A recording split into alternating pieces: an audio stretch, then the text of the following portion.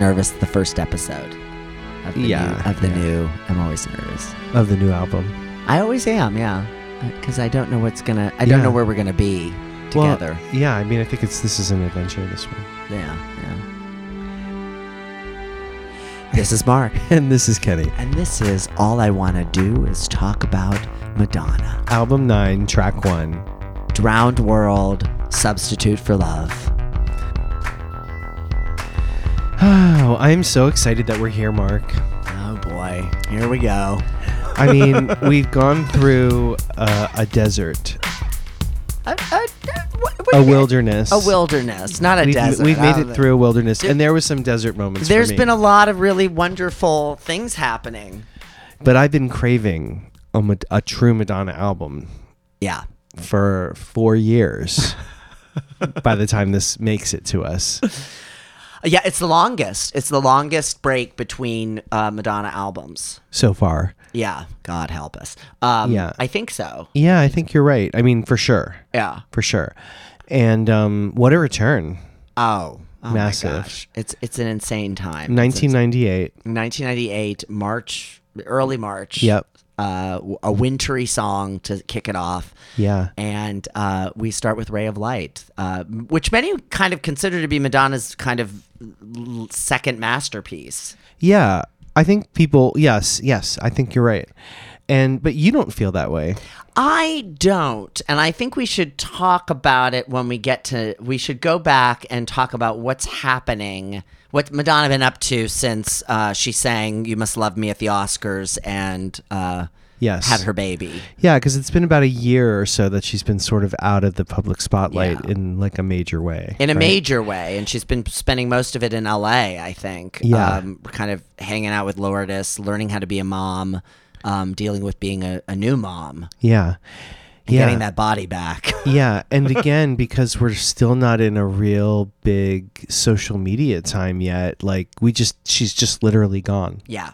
Yeah. You know? And she does make a whole lot of stuff is happening in Madonna land. She does make two very key appearances at the MTV Music Awards. Yeah, one goes back to 95. Yes. And then the 1997 one as well. Yeah. 1995, she shows up to accept her Best Female Video for Take a Bow. Yeah. Looking quite fabulous. And Sharon Tate in that big 60s hair and a beautiful silk blouse, looking fabulous. She knows she's there just to be there. It's just a victory lap. She just have to lap. perform. Yeah.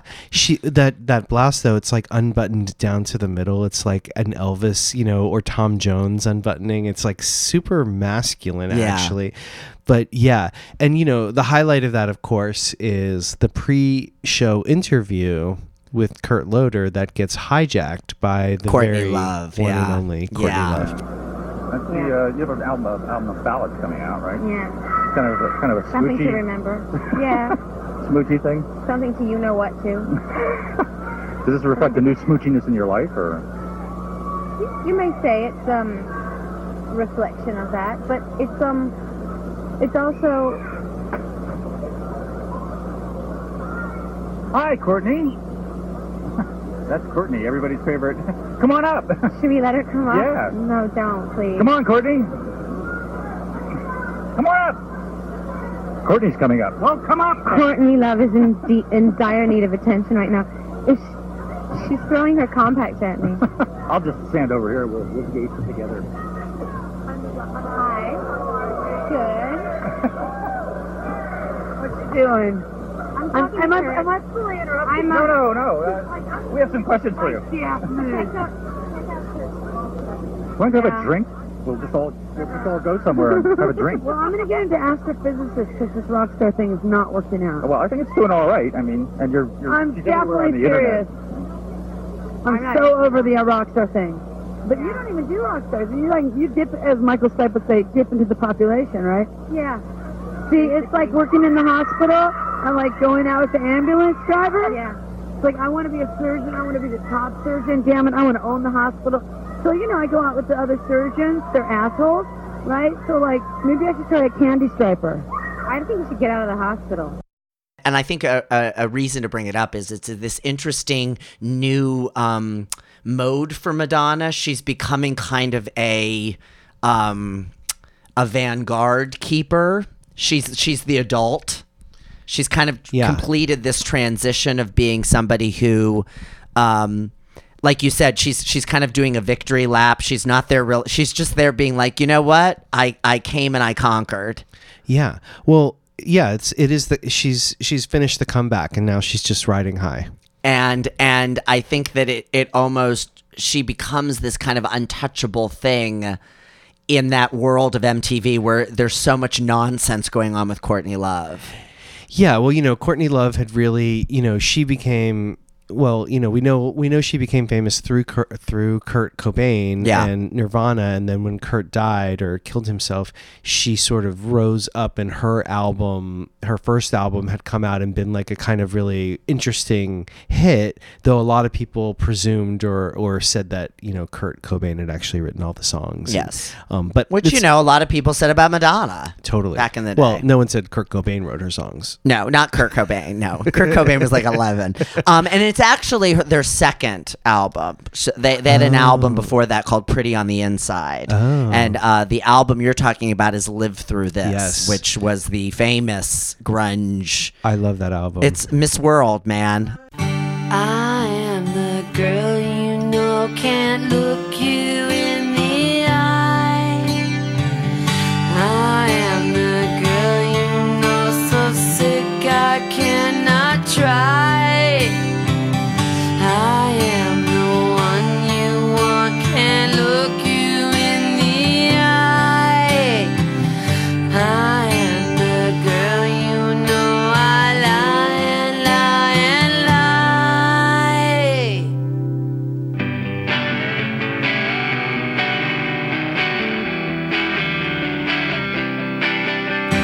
I miss worlds.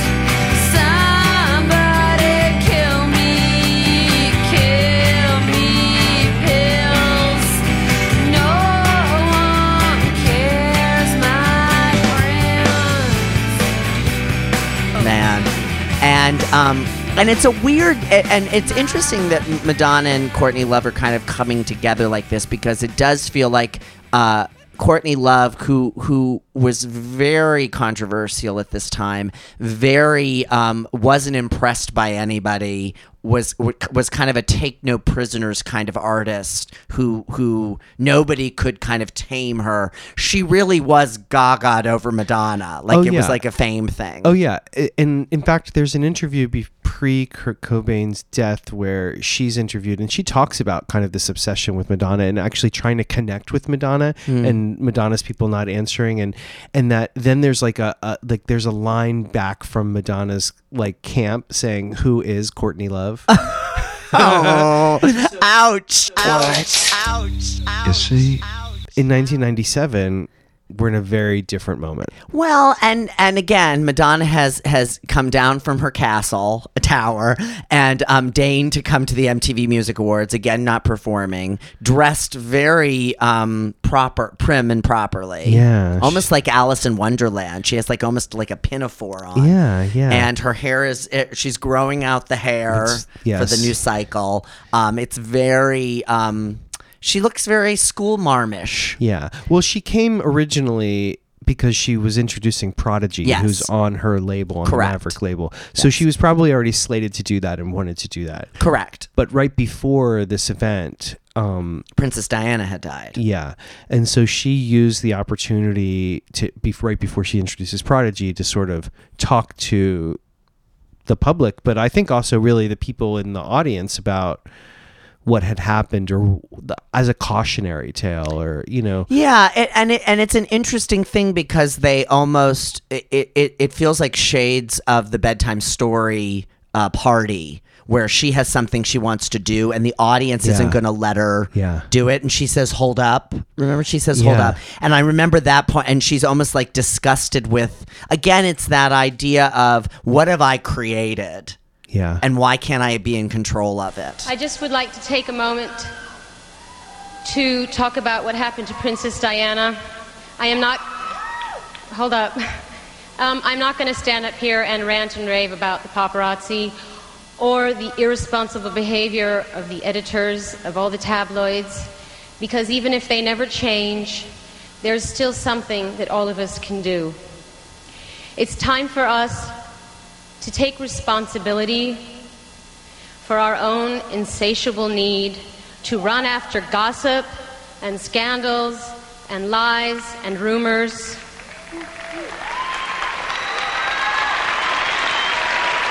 To live vicariously through other people's misery.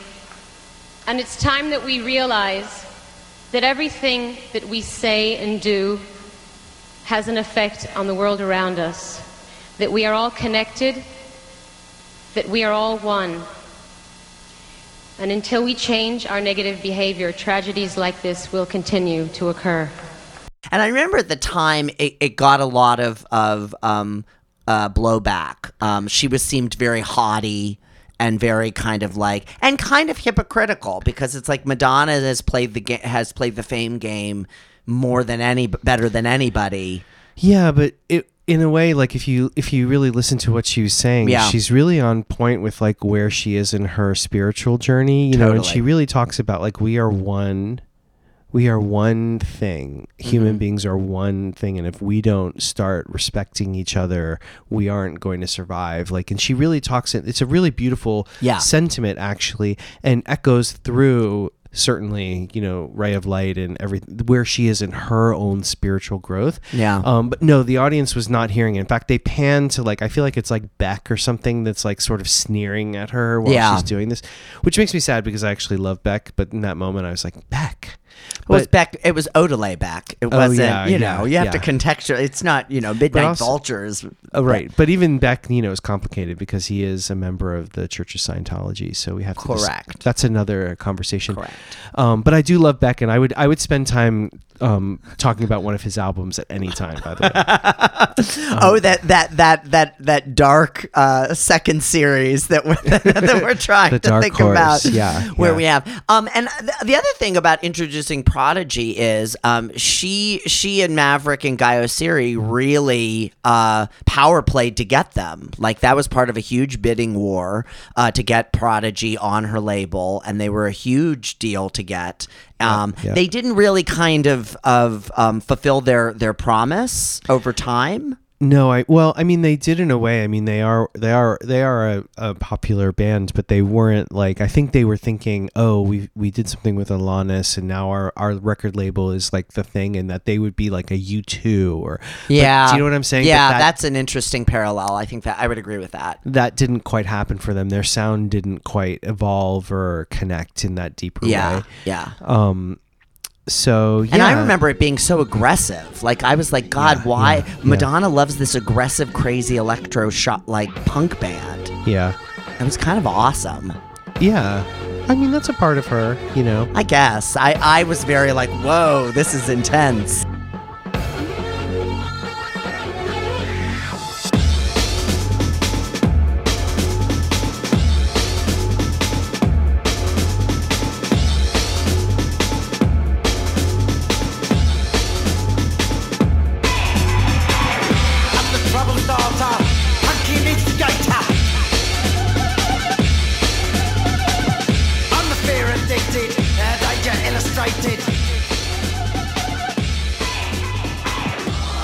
There's a lot of punk on Ray of Light album for me that's just a little subdued, but it is punk in a way, which I look forward to talking about.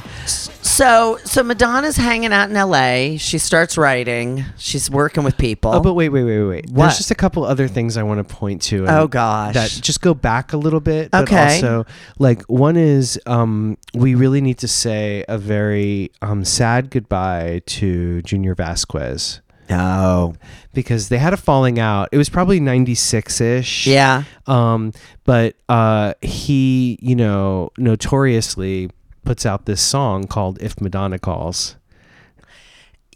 Yeah, I remember that, and I was just kind of like, what's going on? Like, there was a lot of these weird kind of recycled encounters with Madonna that people were making money on. Because this was around the time Pre-Madonna also came out. Yeah, you're right. Yeah, they all came out around the same. Stephen Bray's collection of Madonna demos came out around this time, and it's a beautiful cover. And, yeah. Purple, like bluish purple and gray collection of early songs by Madonna and the Breakfast Club. Crimes of Passion is on it. The original. Crimes of Passion. It's like very Pretenders. I love Crimes of Passion. Yes.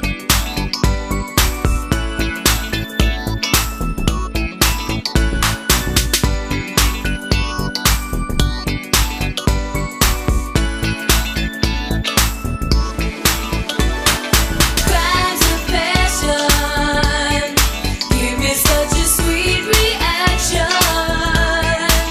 Oh, crimes of passion, give me so much satisfaction. Don't wait, don't be, I know you know the score. I wait impatiently, tonight I'm yours. And I'd love to see that song have another life. Yeah, well, maybe it will in the biopic. Oh, God. But I love that album. I think there's a reason too. You know, we were in this, what I would call this desert wilderness, where we weren't getting a lot of new stuff. And so people were like making stuff or pulling stuff up because actually there was a real hunger for it. Yes. And so, so I love that album. Yes. I love that album. And I loved actually If Madonna Calls. It starts, it's based on, it's based on this voicemail, voice message. It's not even voicemail. Poor it's Madonna. answering machine message she left on Junior's answering machine.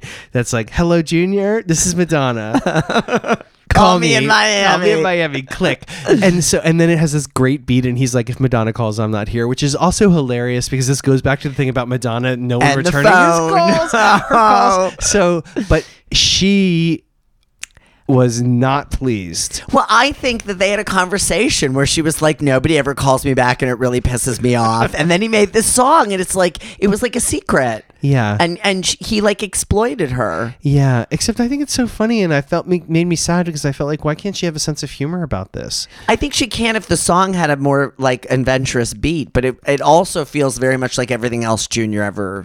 Yeah, it just it's a felt like- Junior song. It just felt like it should be mixed into an evening, and it would just be a funny thing that would happen if you were out dancing, But she sent a cease and desist and like made him take her vocal out. He re-recorded it with somebody else playing Madonna, like who sounded like her, and released it, and Hello, Junior. This is Madonna. Are you there? Call me in Miami.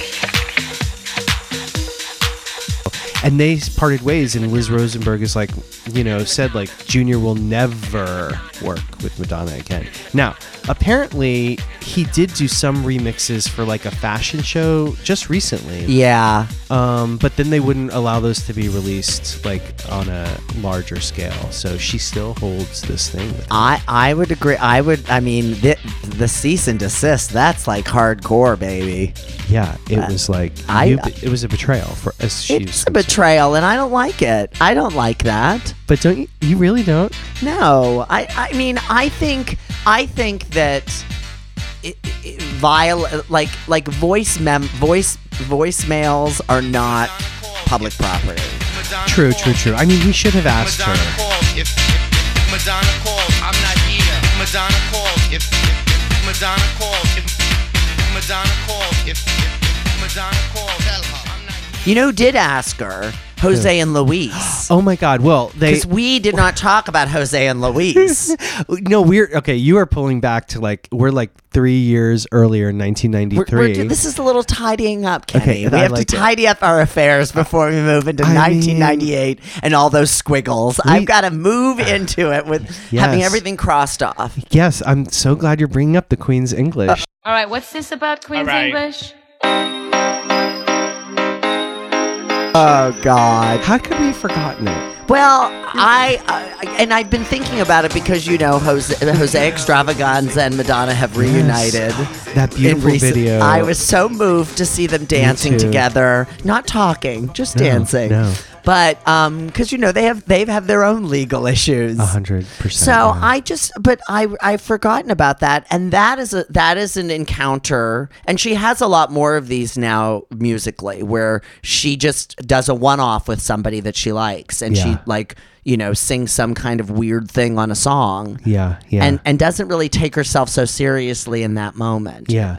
But with Queen's English, what's great is it's clear, like you've said, like she had studio time. Like she obviously went in and recorded like a riff. It's mixed really well. And she sings. She talks and she sings. And it's a really cute little song. I do. I like it. It's like you, I feel like CNC Music Factory would like use it to open a show.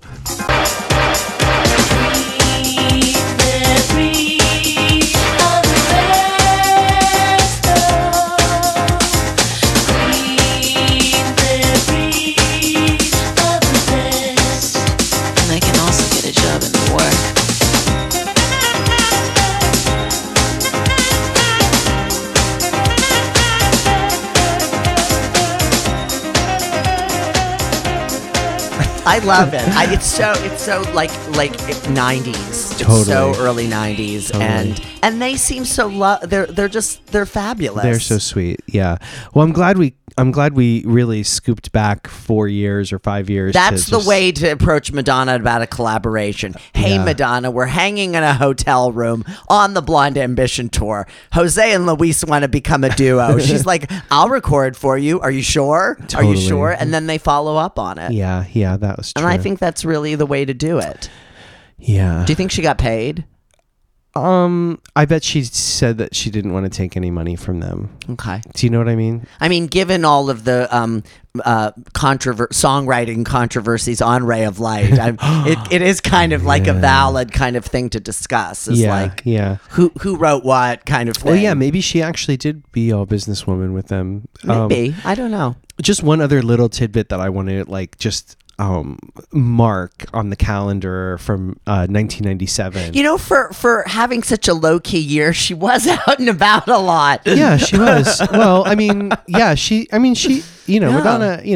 she's never stopped working. Mark. I mean, in 1997, she won at the beginning of the year, she won the Golden Globe. Yeah. She performed on the Oscars. She was at the MTV Music Awards, and she she gave a speech at Elizabeth Taylor's 65th birthday celebration. That was also an event for AMPAR. Yeah. And at the Fantages Theater in LA. Yes. And Madonna looks gorgeous. She has the bangs that she has for the Oscars, and she gives a really sweet speech about how much she loved Elizabeth Taylor. One of my favorite moments of that speech, though, isn't part of the speech, where she just, right at the beginning when she comes out and she turns to Elizabeth Taylor and she's like, "You look so beautiful."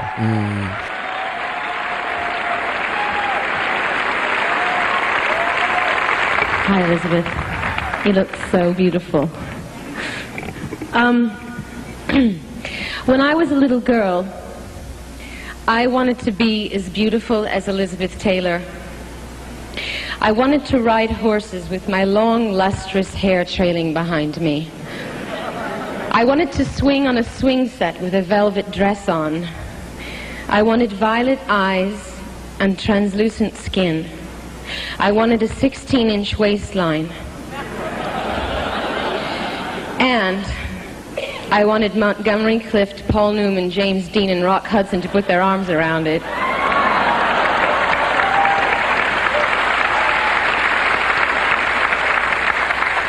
A girl can dream, can't she? Much to my regret, Elizabeth Taylor has stopped making films. But her light continues to shine in a much more wondrous fashion. Without accolades and fanfare, without a movie studio behind her, without the star-making machinery of Hollywood, and without applause. Since 1985, she has worked tirelessly to raise money for AIDS, to raise awareness for AIDS, to enlighten Congress about the need for a needle exchange, to shake up the United Nations about educating third world countries.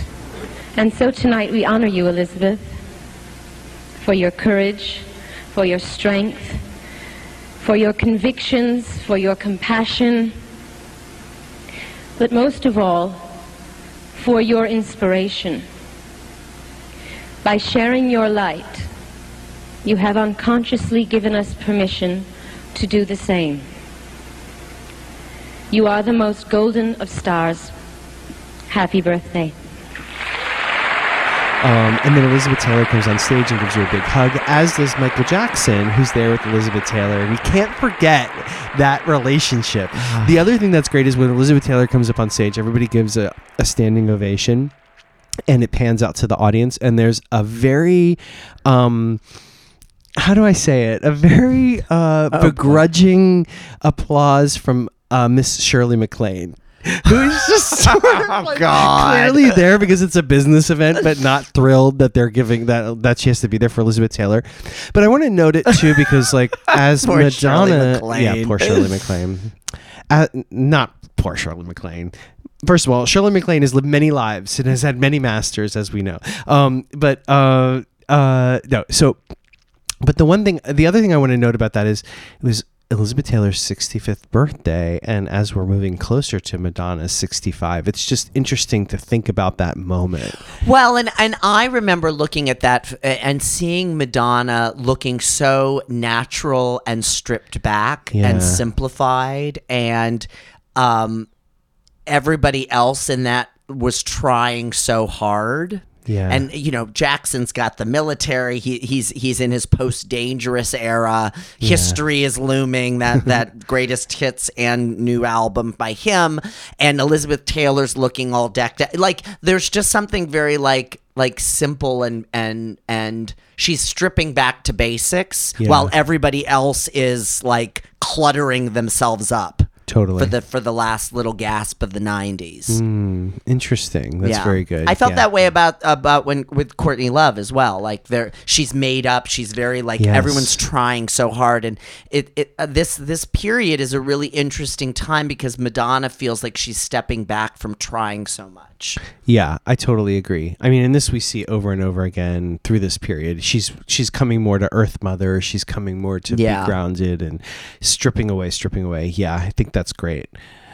So Ray of Light. Ray of Light. Nothing takes the past away like the future. I truly believe that no matter what you've done in your life, you can always change where you are by, looking to the future and from that moment on, being a different person. I do think that the birth of my daughter was sort of a rebirth for me. It made me look at life in a completely new way. And it made me appreciate life in a way that I don't think I ever had before. This album has been a really interesting topic of conversation for years and years and years, because for many people, particularly a certain segment of Madonna fans younger than us, maybe like 10 years younger, this is their gateway album. This is the album they heard that kind of penetrated their, Backstreet Boys, NSYNC, Christina Aguilera, Britney Spears, Train, all of those like crazy bands that were happening around this time. It kind of penetrated that, and this was the album that they kind of glomped onto with Madonna. Yeah. Well, I mean, it was a new generation. Like 4 or 5 years had passed before a big Madonna push for an album had come a pop out. album. Yes. Yeah. And so, it was, and she was on the cover of every magazine, and Rolling Stone, which was a major important magazine for pop culture at that time. Vanity Fair as well, of course, with the baby. Well, and we're forgetting one other thing that happened in 1997, which was the Rolling Stone Women in Rock issue. Yes, with Courtney Love and Tina Turner. Yes. And the three of them are on the cover together. Madonna is in she's going towards her Ray of Light look. Yeah. Like that's what's so interesting about 97 is the way you see it kind of happening, and it's not calculated and like, okay, now I'm going to put this on. She's evolving into it. And the interview is so fascinating and interesting because this issue was amazing. So and there's always these like things about women in rock. It's the year of the woman, blah, blah, blah, which mostly is bullshit, let's just say. But this issue of Rolling Stone was a mega issue. It was to celebrate an anniversary of Rolling Stone. And they basically interviewed every woman of in rock music. Long interviews, like Madonna's interviews, like 3 or 4 pages long, and about their influences and what they like. And I know she talks about Joni Mitchell and Courtney Spark in this one. There's a lot, and they talk to everybody who is making music in 1997. And so it's another thing where Madonna's real, and to me, that's the beginning of the Ray of Light era. Is that Rolling Stone issue? And the other thing that's notable about it is how many of the younger women who are interviewed cite Madonna as an influence. Right. Well, that is a new shift too, because like, and this goes back to your point about her becoming like this elder statesman. It's now like, or statesperson. There's all of these artists who are like, oh, I grew up listening to Madonna and that's how I created my sound, including Britney Spears, who's really hitting her. This is sort of the year or two where right? What year does Britney Spears come out? Is it like 96, 97? Yeah. So we're sort of just now in that next generation. It's like. And in addition to the music, there's also, they mention her, giving them permission. Yeah. Madonna gave them permission to go after music, to kind of have, to put myself out there, that there would be a place for me. That happens a lot in this time. Yes. Well, that makes me think too, like, of Madonna as mother, that it has so many different meanings because she's the mother to all of these pop stars too. Like she's sort of now, like she's birthed them, and that really changes her position and perspective, or our perspective of her too. Yeah. And makes her more of her time out in the anti-establishment is kind of coming to an end. Yeah. Because, she's going to be again at the MTV Music Awards later in 98, performing with Lenny Kravitz. And in 99, she's presenting best video of the year with a Beatle. She is now the establishment. Yeah. For a little while. Yeah. So Madonna starts writing songs. She has a lot to say, obviously, after having the baby, having the experience of doing Evita. She's kind of gotten everything she wants. So what does she want to say? And she starts writing songs with Babyface again and kind of the old. And I feel like this becomes a thing for a while where Madonna tries to work with the original people she had just worked with to see if they could do more. Yeah. And then nothing really happens with those sessions. Right. There's one Babyface song that has a sort of take a bow feel to it, but doesn't quite rise. And then she writes with Rick Knowles, who I was really excited to find out about, because Rick Knowles is one of the great Stevie Nicks collaborators, particularly on an album that's just crazy. It's called The Other Side of the Mirror. And she made it with Rupert Hines, who's a British producer. But Rick Knowles wrote a lot of the really, like, Room on Fire and a whole lot of, like, he wrote a lot of those songs with her. So I was really excited to have Madonna writing with Rick Knowles, and he wrote 3 songs with her. And she wrote with Pat Leonard. Yeah, she goes back to Pat. And they 4 of his songs end up on the album, and perhaps some would say the best songs on the album, though. There's one that I think is obviously a masterpiece, right? Well, she's dabbling, and she's kind of trying to find the voice for the album, and similarly to Bedtime Story, she's kind of wandering around dating people songwriting wise. And then William Orbit. Yeah, who she had obviously we talked about William Orbit before, and he had done remixes as far back as Justify My Love for her, and she'd really liked all of those. There's this great interview with William Orbit on another podcast called the Disinfect Podcast that actually one of our... kudos to Matt Booth, our listener, for hooking us up with this podcast. Yeah, and it's a great podcast, and actually William Orbit comes on the podcast because they are talking about how American Pie is voted as like the worst cover song of all time in Britain. Wow. In Britain. And, what a kudo. And it's really funny to hear him talk about American Pie. I can't wait till we get to American Pie. But he talks about how Madonna, like how Guy Oseary had like reached out, and he was like, no, he didn't know that he had anything to offer Madonna, but he had actually made like a whole like album of songs already that he was ready to go that may have been part of his like Strange Cargo series. Yeah. But he was like, well, and he had like friends who were like, just send them that stuff. It's good. And so finally he eventually sent like this tape of all these sort of beginnings of songs or some songs that had parts to it. Landscapes, sketches, ideas. She really responds to these sounds and says like, hey, let's get into the studio and see what we can do, which is, again, she's just dating and seeing, but this sort of starts to take off. Yes. And at some point, you know, he comes to her and he's working in like a studio with all the stuff that's in the studio. And he's like, I can't work with all this stuff because it's not mine. Right. Like I have a whole system that I use at home. Yeah. And and so she's like, well, then let's bring all your shit here because I want to keep working with you. And so they ship all of his equipment from his home studio to LA. And those guitars, all the guitars. Because that was the thing I think that they both found surprising is that they both really, you know, found that they wanted to use a lot of guitar in the album, which is something I want to point to at this album, because even though it's like what always gets highlighted in this album is how electronic it is and how it's this electronica, you know, thing. But I actually would say, and anybody can fight me on this, that this is actually Madonna's first great rock album. I think it's a rock and roll album. Okay. Like, I think that... Elaborate. Well, I mean, especially for the first 4 or 5 songs that, you know, like, it's heavy on guitar. Yeah.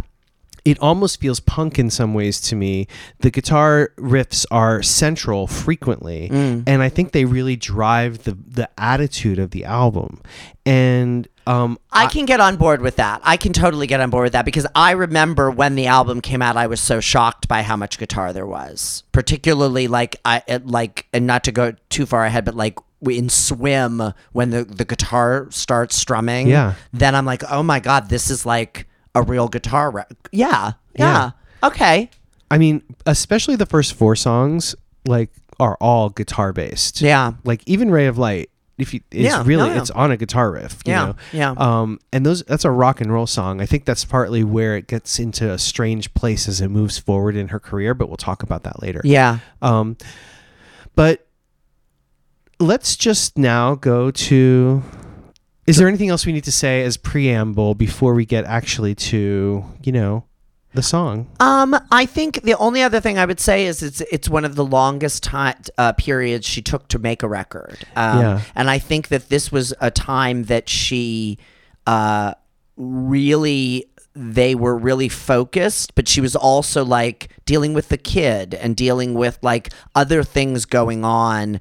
And I think that this feels like, while there's a lot, what I love about this record is it feels like she's asking a lot of questions and being okay with not having the answers all the time. And that's a new thing. Usually Madonna's like, I have something to tell you and you're going to listen and it's right. Yeah. There's less of that on this. And yet the recording process, when you watch the interview of Madonna doing it, when Kurt Loder goes to visit her while she's recording, she's light, she's having fun. I think she's having a lot of fun. There's a lot of joy on the whole album, and you see a lot of there's kind of an anchoring. The songwriting process and the recording process kind of was her anchor throughout this year, because she knows she was working towards something. Yeah, well, I don't think she hadn't really been in the studio, like, you know, for something that she had so much control over in many years. Yeah. She also, we don't know exactly when this happened, but based on the songs that are on this album, it seems to me that she and Carlos were over by the time she started to record. So she's alone. She may be a little sad. Yeah. She also has this baby to take care of, and she doesn't really know where she's headed. You know, and you're right. I think that leaves her in this place where she has a lot of questions. She's also looking at mortality. She's a mother now, and all of her life she's been in the shadow of her mother, or her mother has been over her in some way, and now she's also embodying that in a new way. So yeah, I think it is really, really, really. She slowed down. You know, she's out of the gym. She's out of running. She's just doing yoga, she's breathing, she's thinking about spirituality, she's meditating, you know, she's studying the Kabbalah, which we haven't talked about. Oh boy. She's befriended Gwyneth. Oh, yeah, that's happening. Right? That's happening. Forgot about Gwyneth. I never forget about Gwyneth. I never forget about Gwyneth. She's always with us. Whether we like it or not. Yeah. Like that totally. Babysitter that still follows you on Facebook from grade school. Gwyneth. Oh, Gwyneth's following me. Let's talk about Drowned World Substitute for Love. Okay, cool. You see,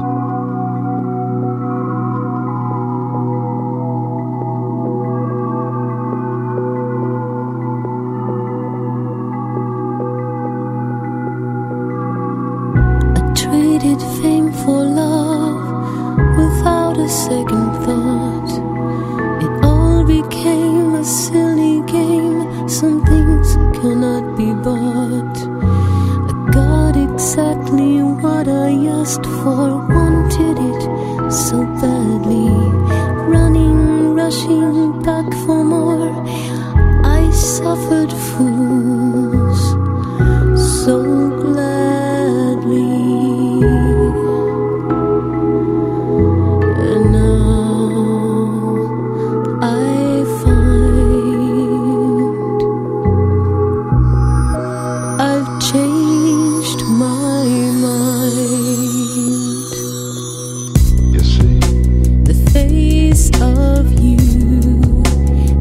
Substitute for love, my substitute for love. Should I wait for you, my substitute for love, my substitute for love? I really love this song. I remember it being so out of the box when I heard it the first time. It felt very Broadway to me. There was I know. There was something about the specificity of the lyrics, the listing of everything, and the way her voice had transformed, where she was kind of belting, felt very Broadway to me. And I was like, oh my God, Madonna's like it was there was something very theatrical about it that I was just so enamored with. It is certainly a super theatrical song. Absolutely. Yeah. I adore this song, and I found it to be very grounding, like at the beginning of this album, in a way that really, well, it just sets the tone for the rest of the album. But musically, it's just so beautiful. The way that it really takes its time at the beginning to grow, the precision of her voice, which actually in the Rolling Stone review of this album, Rob Sheffield, who was a wonderful writer. He's a great. Yeah, but he really takes her to task on how precise her lyrics are, and sort of makes fun of her for the way she says lovers. Yeah, lovers is a very controversial pronunciation. Lovers. But it doesn't bother me at all. Nope. I love the clarity of it, and I love how she uses her as Emily Clark said in our Evita interview, her instrument in this, because there's so much control and then so much power as the song builds. Well, and I think she really wants to get the message of it across. She wants to get the lyrics across to people. And if you notice when she is singing, it's very front facing in the mix, and it's very clear. Yeah. When she's doing her humming and her oohs and stuff, that's all kind of buried in the mix, and I love that. I love that. Well, it's so well, and it takes its time, and those were kind of the things that I took away from the song when I heard it for the first time, because I heard it when I got the record. I did not know it beforehand. It had been mentioned in a lot of the press on it, but I hadn't heard the song yet. So I get the song, and it's 5 minutes long, and she takes her time. So I was like, oh, this is going to be a serious album about big issues, and Madonna's going to take her time, and we're not going to jam things into 3.5 minutes. Yeah, I didn't think that, because I felt like, well, certainly with Erotica, she had longer songs too, and again, Bedtime Stories to me is the outlier in her catalog, but I know I'm outside of this. But I thought that thanks. But I thought that here we have the classic Madonna hums, and the most beautiful part of the song, because it also, for me, well, there's so many parts of the song I love, but those to me sound of experience. Yes. And pain, and and regret, even though there's absolutely no regrets. That there's just this sort of it's a first looking back that we have from her. I think, right? I can't think of a song before this. Well, this used to be My Playground, I guess, is a looking back song. But in an abstract way, we know exactly what she's singing about. We know exactly what she's referencing in this song. Yeah. And let's talk a little bit about the song. The song was written by William Orbit, and then also it includes a sample from a band called the San Sebastian Strings,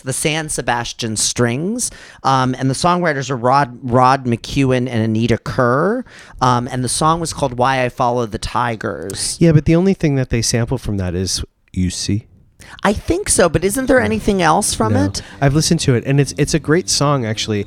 We can listen to a clip of it. Yeah. It's like a sort of story song. It's great. It's like a poem.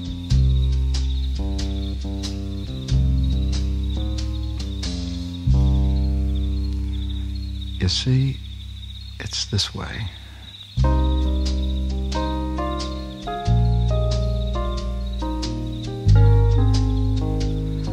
I don't chase the tigers.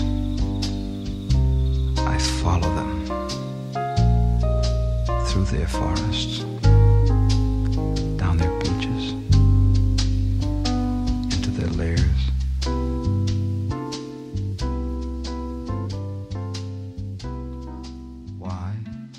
But that's really all they used from that. Well, and I like it because I'm trying to think of how I feel about the sample in it, because what does that voice do to the song? What does You See in the song mean in this way? Yeah, why did they use it? But for me, it sort of takes me to it grounds the album in the weirdest way. It creates the landscape for the album in a way. It sort of tells me it feels like I'm in a movie. Yes. And I feel like a lot of this album to me feels like a soundscape. It's a very cinematic record. Yeah. So it grounds me in that way. It makes me feel like there is some kind of narrator or somebody who she's in relationship to. But it also when that You See comes out, it feels like that's when the song starts. Yeah. And there are additional lyrics by David Collins, which I thought was a really interesting curveball. And David Collins was a very noteworthy interior designer who Madonna wrote a foreword to a book of his work. Yeah, after he passed away. Yeah, and he died. And she actually performed this song during the Rebel Heart tour for and dedicated to him while she was in London. Yeah. Well, they had met when she was doing Evita. Yeah. He sort of, she writes in this forward about how she was so depressed and alone in Evita, and then he sort of popped into her life and was like, I'm going to take you out, and he would take her out every night to places and helped her fall in love with London and met a lot of people, and also introduced her to tons of art and culture in ways that she wouldn't have had access to, or somebody that like an insider. And that their friend, then he also designed many of her houses, or did, in the 2000s. Yeah, and just became a sort of safe haven for her over and over again. Like their friendship is really beautiful. And apparently he wrote a lot of songs, a lot of lyrics for her that he would send her all the time and be like, maybe you want to use this, maybe you want to use this. Oh, I love that. And she was like, his lyrics were always like really melancholy, and it always came from a place of pain. I felt like he had a lot of pain. I don't think it's just a little bit of the lyrics that he wrote. I think he wrote a significant portion of this. I mean, not like, that she doctored up and revised, but that he wrote thinking of her. And it's such just a tribute to like her love of him too, that she uses them, or that she connected with them.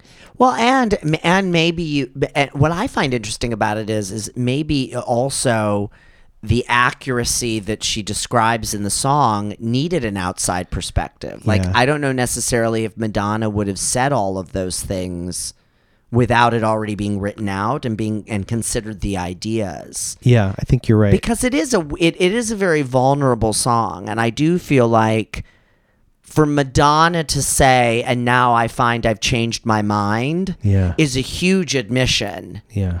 For her. Yeah. Huge admission for her. Yeah, totally. It's a big sea change, and very exciting. And it really it's almost like the truth of it sets her free to like step into the light and do the rest of the record. Like she almost needs to grapple with this.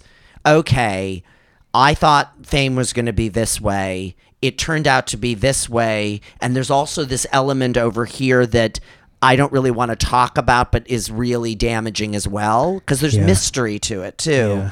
And now I've said, you know what? I'm going in a new direction. These were the wrong ways. Now I'm going this way. Right. Are you in or are you out?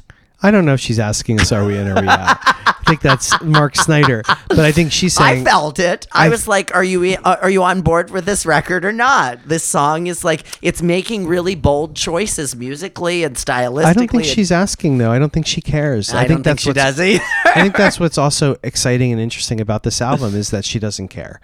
Like about and that we hadn't seen her be in that phase really again for 5 years. Yeah, since Erotica. Yeah, that's where it's also a return to form for me. Yeah.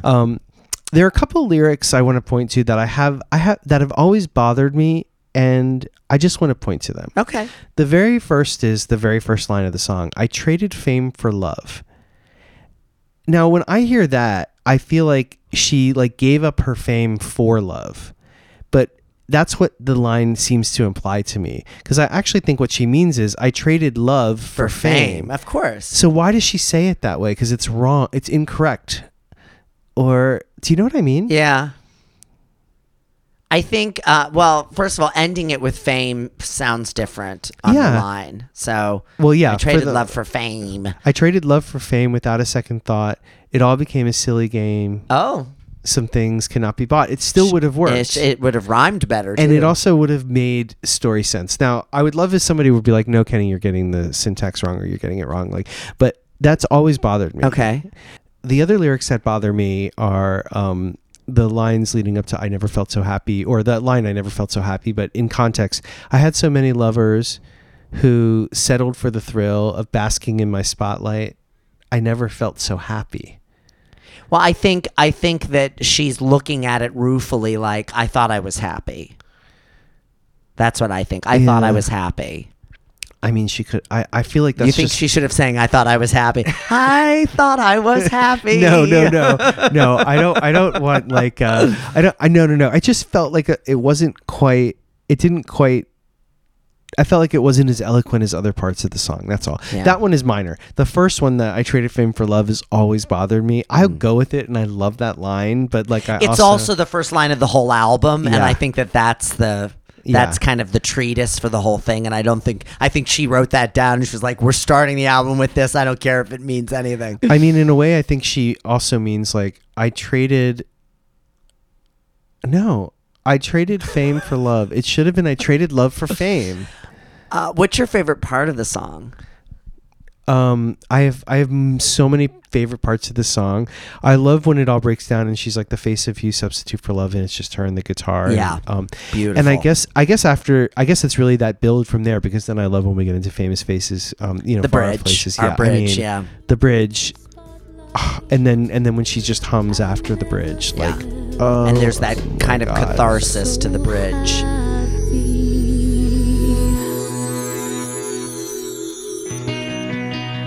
The face of you, my substitute for love, my substitute for love.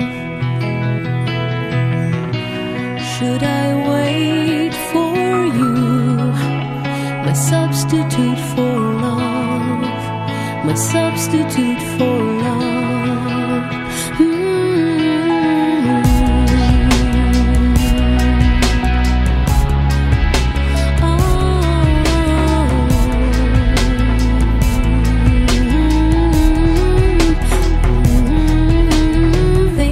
Faces, far off places, trinkets I can buy.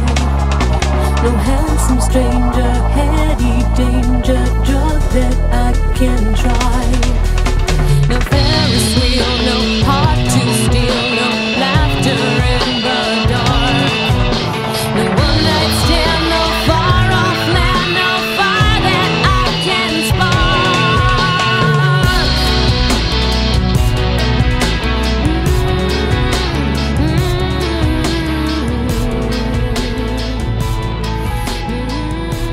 And we never come back to the bridge. It's like my favorite is the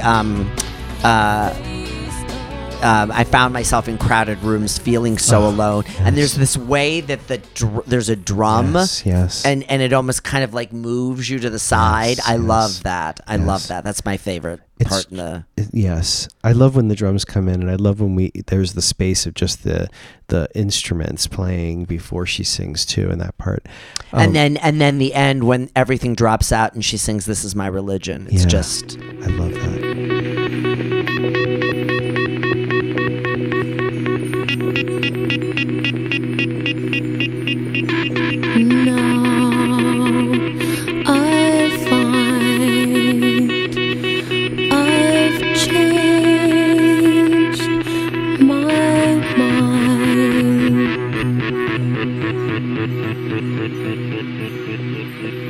This is my religion.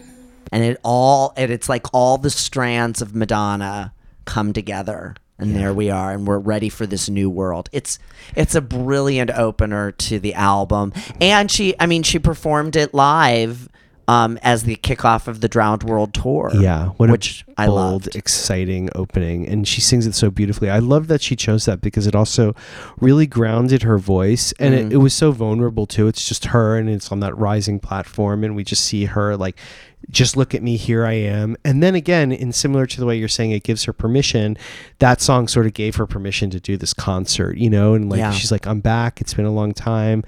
It's a different me. This is a different world. Here we go. Yeah. She performs it several other times on other tours, right? Over the years. She does it on the Confessions tour, which I remember it being so kind of fabulous and dramatic. And I was loving that it was back, and she did it with, and it was during that like singer-songwriter section of Confessions after all that dancing. And I do think it's a great song to kind of bring everybody down to what really matters. Substitute for love. Substitute for love.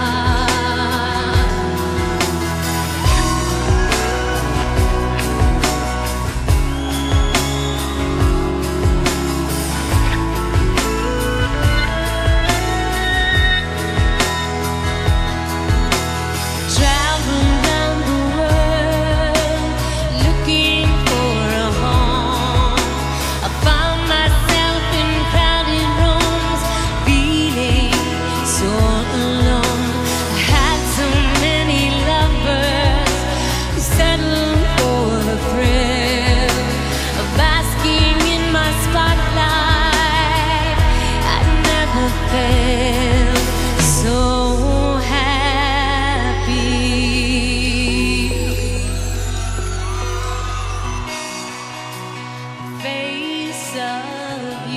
she does it again on Tears of a Clown. Yeah. Which is really more like a sing-along. Yeah, which is a weird one. That's a weird one because it to me this is such an inner monologue song for Madonna. Yeah. And then there's that video, which so this song actually has a weird U.S. relationship. Yeah. It was never released as a single in the U.S., but everywhere else it was. Yeah. It was a #1 hit in Spain. Well, it was released as the third single. But internationally, yeah. Whereas in America, really the third single becomes Power of Goodbye. Yeah. But yeah, internationally it was the third single, and yeah, it was a big hit in certain countries. And it has remixes that are just lovely. Beyond lovely, that remix is one of my favorites of all times, especially at the bridge. The BT and Sasha mix. That is one of my favorite. That is still, really. Oh yeah, that is still in my like cardio mix, like when I go and do my cardio, because I love the beat. And then her vocal sounds great, but the best part of that is it all, like, you know, at the middle of the song it gets really quiet and then it builds and then it goes into the bridge and they have the drums built. We're gonna play it because you have to just like it's so good.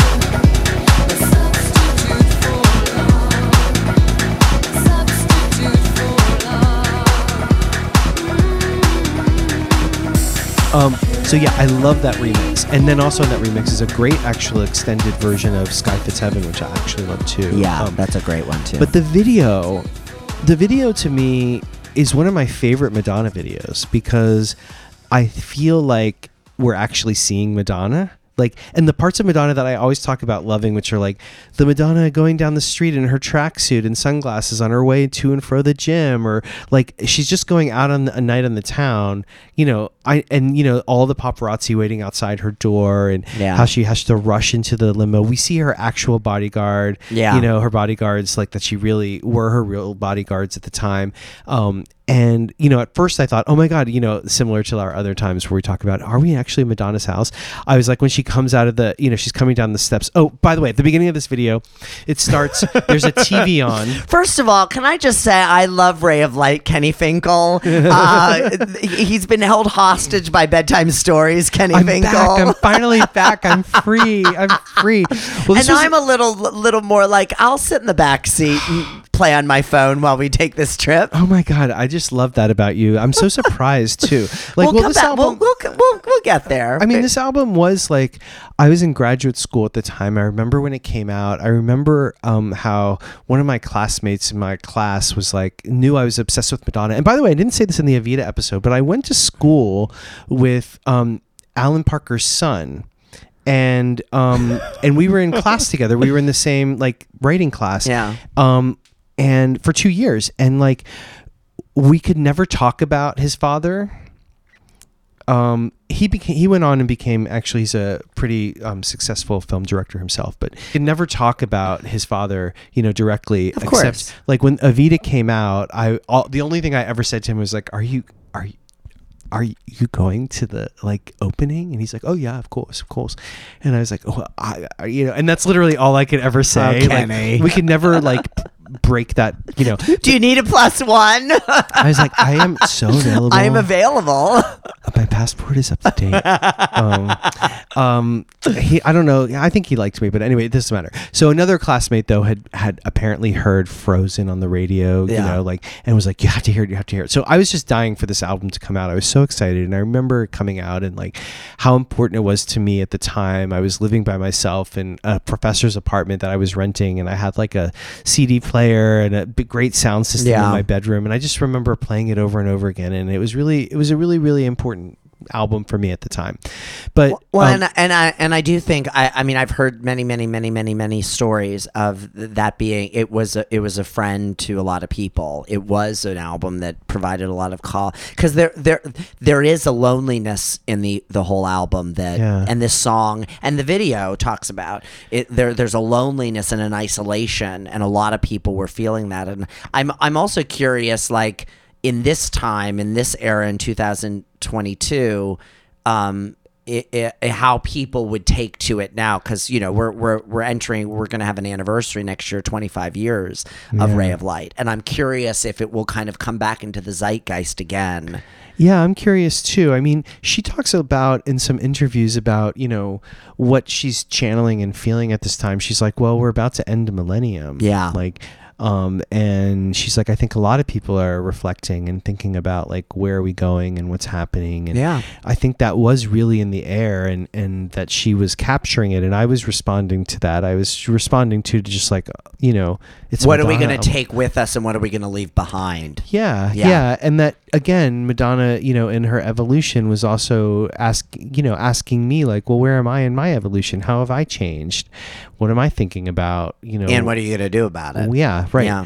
Let's go back to the video. I'm sorry. So the video, first of all, she looks phenomenal. She's a little overpainted, what I mean? But like, I love the hair is the hair we see in all the album covers and everything. And she's just going out for a night. I don't know. Is it like she's going to a party? It's shot in Britain. Yes, that's the key thing. And the way that it's filmed is very much like UK it looks very much like the UK way that they shoot everything. Oh yeah, but this is what I wanted to say at the beginning of the video. The video starts and we are in like a TV screen, and it's like there's Animal Planet on the TV screen, and then it pans out and Madonna has a remote and she's turning it off. So it implies that she was at home watching Animal Planet before she goes out. It's relaxing. Which just cracked me up. She's like, "Oh, it's time to go. I'll just watch this program later." Well, maybe Lourdes likes Animal Planet. Maybe. Lourdes probably turned her on to Animal Planet. Yeah, I think that's probably right. Yeah. So then she goes out. She leaves her brownstone. There, she's paparazzi everywhere. She gets into the limo, and there's that great shot of her. It's so sad. Yeah.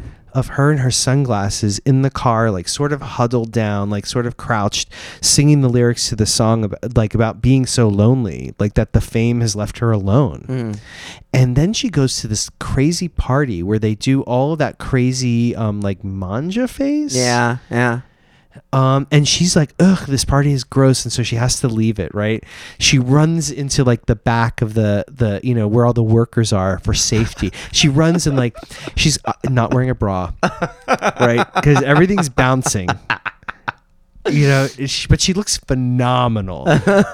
And do you think she really ran into the kitchen?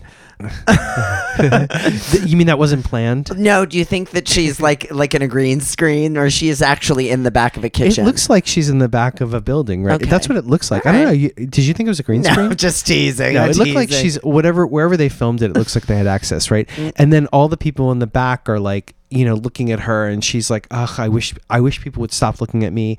Then she runs away again, and she sees this housekeeper, and the housekeeper smiles at her, and she gives this smile like, oh, you must be safe. And then the housekeeper takes out that disposable camera and takes a picture.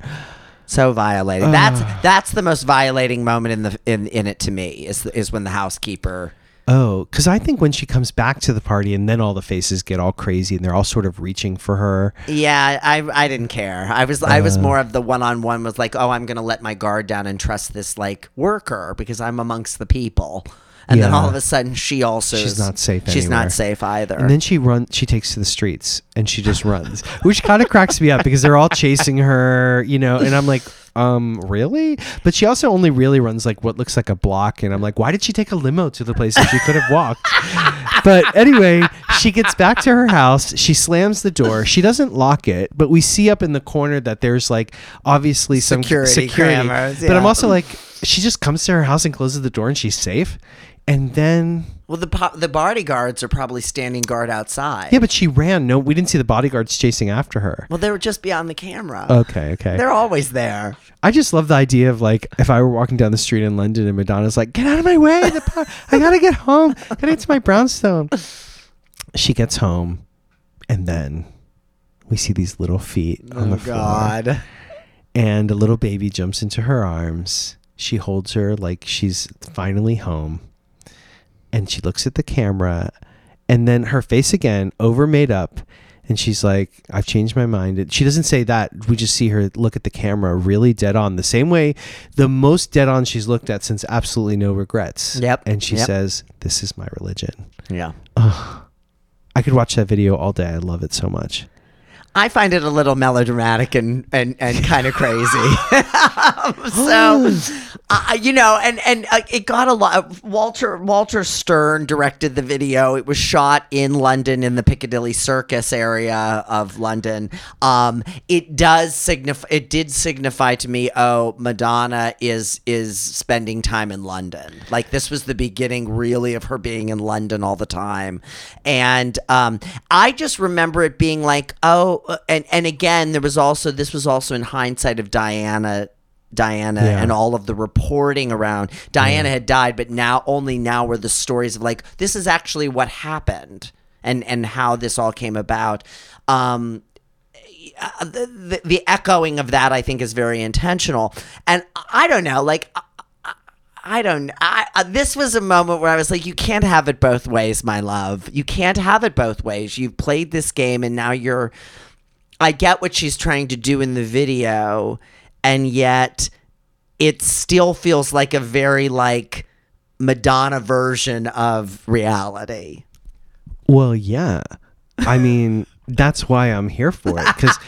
But I feel like anytime I can see, even if it's manufactured, anytime I can see what's behind the curtain, I'm into. Alec Ashishian, in that great interview that Ingrid Sishi does in Vanity Fair, talks about this song and how like this was the song where he was like, this is finally the Madonna that I see and hear, in real life. Like her complicated relationship with her fame and her celebrity. I didn't feel like it was at all melodramatic, meaning like she is, besides Princess Diana, the most famous woman in the world. Yes. And for her to talk about like how hard it is to be a human being. Yeah. With that, I felt like was probably like, and to show us in whatever way she could in this sort of story version of her life, I thought was really, well, to me, it was just so delicious, And what I do like about it is, and I appreciate, is the lack of, there's no kind of metaphorical, she's not hiding behind anything. It is a very accurate portrayal of what she's trying to say. And in that way, it feels very documentary-esque. Yeah. And I like that there's not all the imagery in all the other videos of this time. She's not hiding. She's not using anything to cloud the meaning of it. She's like, it's her her version of reality, and I think that's interesting. Nothing really matters, but that's another story for another that's day. a whole other thing. I think it's a great way to start this album. It's a gauntlet thrown, and I do think it's one of her best songs on the album, and also of her career. 100% agree. And I almost am kind of like, wow, how much better is this album gonna get if this is the first song? Yeah. Till next time. Bye.